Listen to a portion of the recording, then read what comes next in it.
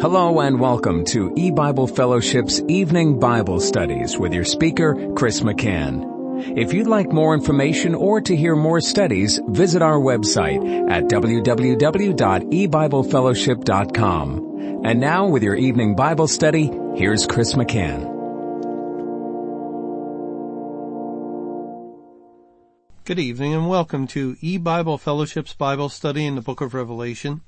Tonight will be study number 14 of Revelation chapter 19, and we're going to be reading verses 11 through 15.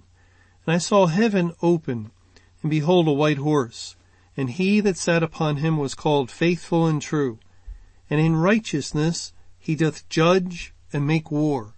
His eyes were as a flame of fire, and on his head were many crowns, and he had a name written that no man knew but he himself. And he was clothed with a vesture dipped in blood, and his name is called the Word of God. And the armies which were in heaven followed him upon white horses, clothed in fine linen, white and clean. And out of his mouth goeth a sharp sword, that with it he should smite the nations, and he shall rule them with a rod of iron. And he treadeth the winepress of the fierceness and wrath of Almighty God. Now last time we were looking at verse 11.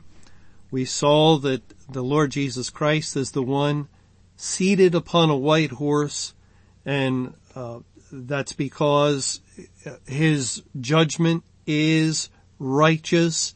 He is holy and pure and without sin, and therefore he himself in his very being is just and righteous. There is no unrighteousness with God of any kind.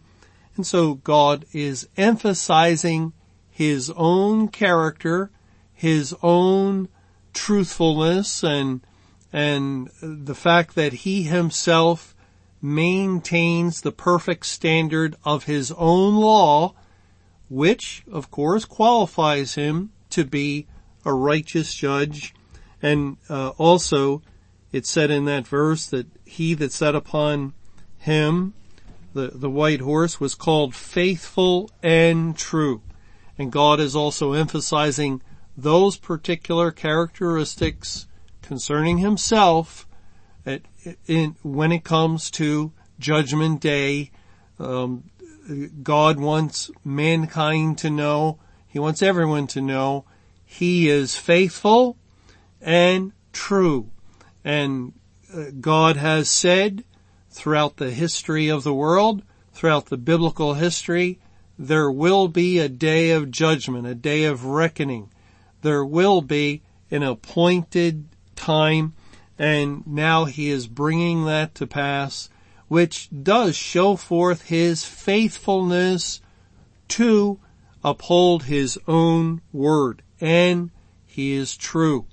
Everything that God says is honest, it is accurate, it is correct, it is right, it is just and holy and pure and true. There is no lie in him. There is no deception, no deceitfulness of any kind, no exaggeration. And since he is true, we can be sure that his judgment will be a true judgment. It will be a proper judgment. God isn't going to find fault where there is no fault, but he will find fault where there is fault in the sinner. And so his nature is to be faithful and true. And then the end of verse 11 of Revelation 19 says, and in righteousness he doth judge and make war. Now this really has a dual meaning because Christ himself is righteousness. We read in 1 Corinthians chapter 1 and verse 30, but of him are ye in Christ Jesus, who of God is made unto us wisdom and righteousness and sanctification and redemption. Christ is made righteousness. He is the essence of righteousness. And God says, in righteousness he doth judge and make war. Or we could say in Christ, he does judge and make war in the day of judgment. We do know that God has set up the Lord Jesus Christ to be the judge of all the earth. For instance, it says in John chapter 5, beginning in verse 27, and hath given him authority to execute judgment also, because he is the Son of Man. Marvel not at this, for the hour is coming, in the which all that are in the grave shall hear his voice, and shall come forth, they that have done good unto the resurrection of life, and they that have done evil unto the resurrection of damnation. I can of mine own self do nothing. As I hear, I judge, and my judgment is just, because I seek not mine own will, but the will of the Father which has sent me.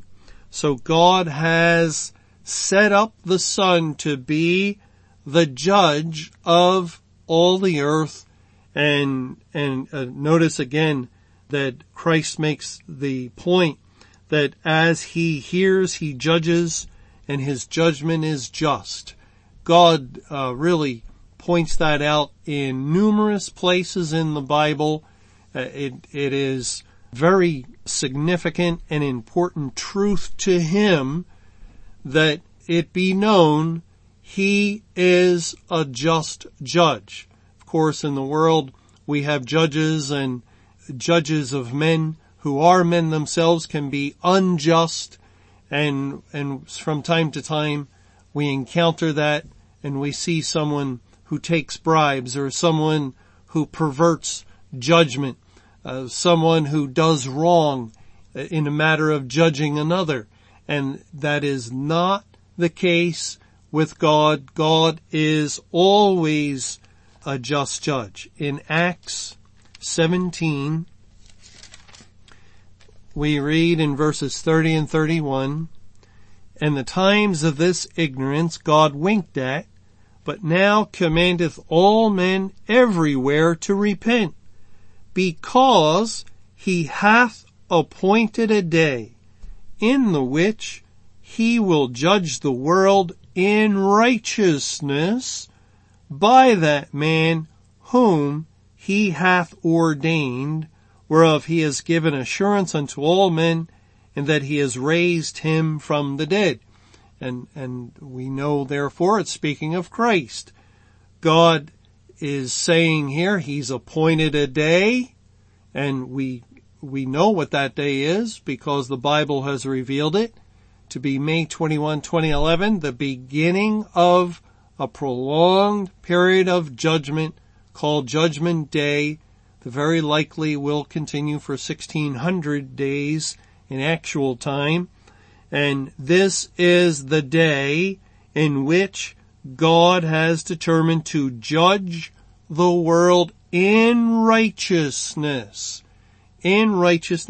by that man whom he hath ordained. And so here we know that righteousness can refer to Christ himself, but it also refers to the Word of God, the law of God that governs, that lays out the law, or that lays out the perimeters of God's righteous judgment. For instance, the law of God says in Deuteronomy 25 that a judge, when passing judgment, may only give punishment of 40 stripes, no more. A just judge must obey the law. That's what a just judge does. Unjust judges go beyond the law. They don't feel that they themselves are bound by the law. They will skirt it, but not God. God does not go around his law or beyond it. He does not break it, certainly. God has placed himself under his own law, and therefore, in Deuteronomy 25, in those first few verses, wherein a law is established for a judge concerning the limitation of punishment. God is under that law, and God therefore must limit the punishment. And that means it's the law of God, it's the just law of God, that punishment cannot be administered without limitation. There cannot be an eternal punishment without end. In other words, because that would violate the law of God in Deuteronomy 25 in the first few verses. There must be a set limitation to the punishment. Therefore, God has appointed a day in which He will punish the world, or He will judge the world in righteousness by that man. The punishment, the judgment of God is performed in the day of judgment. The day of judgment continues in time for a period, again, that the Bible is presenting strong evidence will be 1600 days. That is the day of judgment, the time God allots for administering punishment, and then at the end of it, He will destroy the sinner forevermore in annihilation, and they will cease to exist. They will not go on suffering under His wrath. They will not go on suffering stripes without end. That cannot be. It is not a possibility. God, again, we can see why it's so important for God to express this and to let it be known that when it comes to judgment, He is most just. We could go back to the Old Testament, and in Genesis chapter 18, we have God coming to Abraham and revealing that He is about to destroy Sodom and Gomorrah and the cities of the plain. And Abraham begins to discuss this with God in Genesis 18 and verse 23. And Abraham drew near and said, Wilt thou also destroy the righteous with the wicked? Peradventure there be 50 righteous within the city. Wilt thou also destroy and not spare the place for the 50 righteous that are therein? That be far from thee to do after this manner, to slay the righteous with the wicked, and that the righteous should be as the wicked. That be far from thee. Shall not the judge of all the earth do right? And Jehovah said, If I find in Sodom 50 righteous within the city, then I will spare all the place for their sakes. See how Abraham approached God and pointed out to the Lord, of course, what God already knows. Shall not the judge of all the earth do right?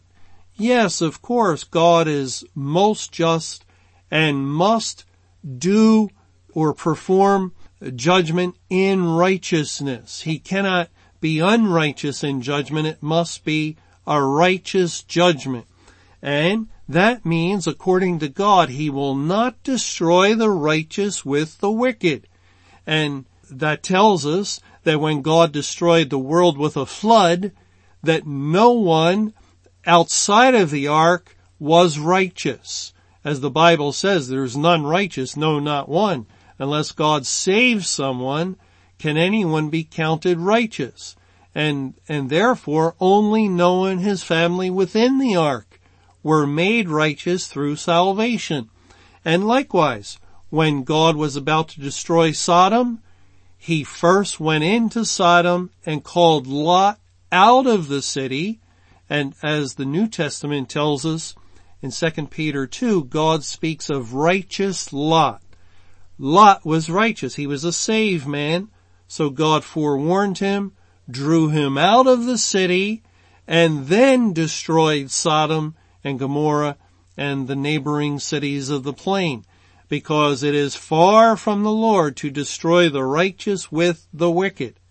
And before God could bring Judgment Day to pass on May 21, 2011, by shutting the door of heaven, he first had to save all of the righteous. He had to save all of his elect people, and then he could bring Judgment Day to pass. Then he could shut the door of heaven and end his salvation program.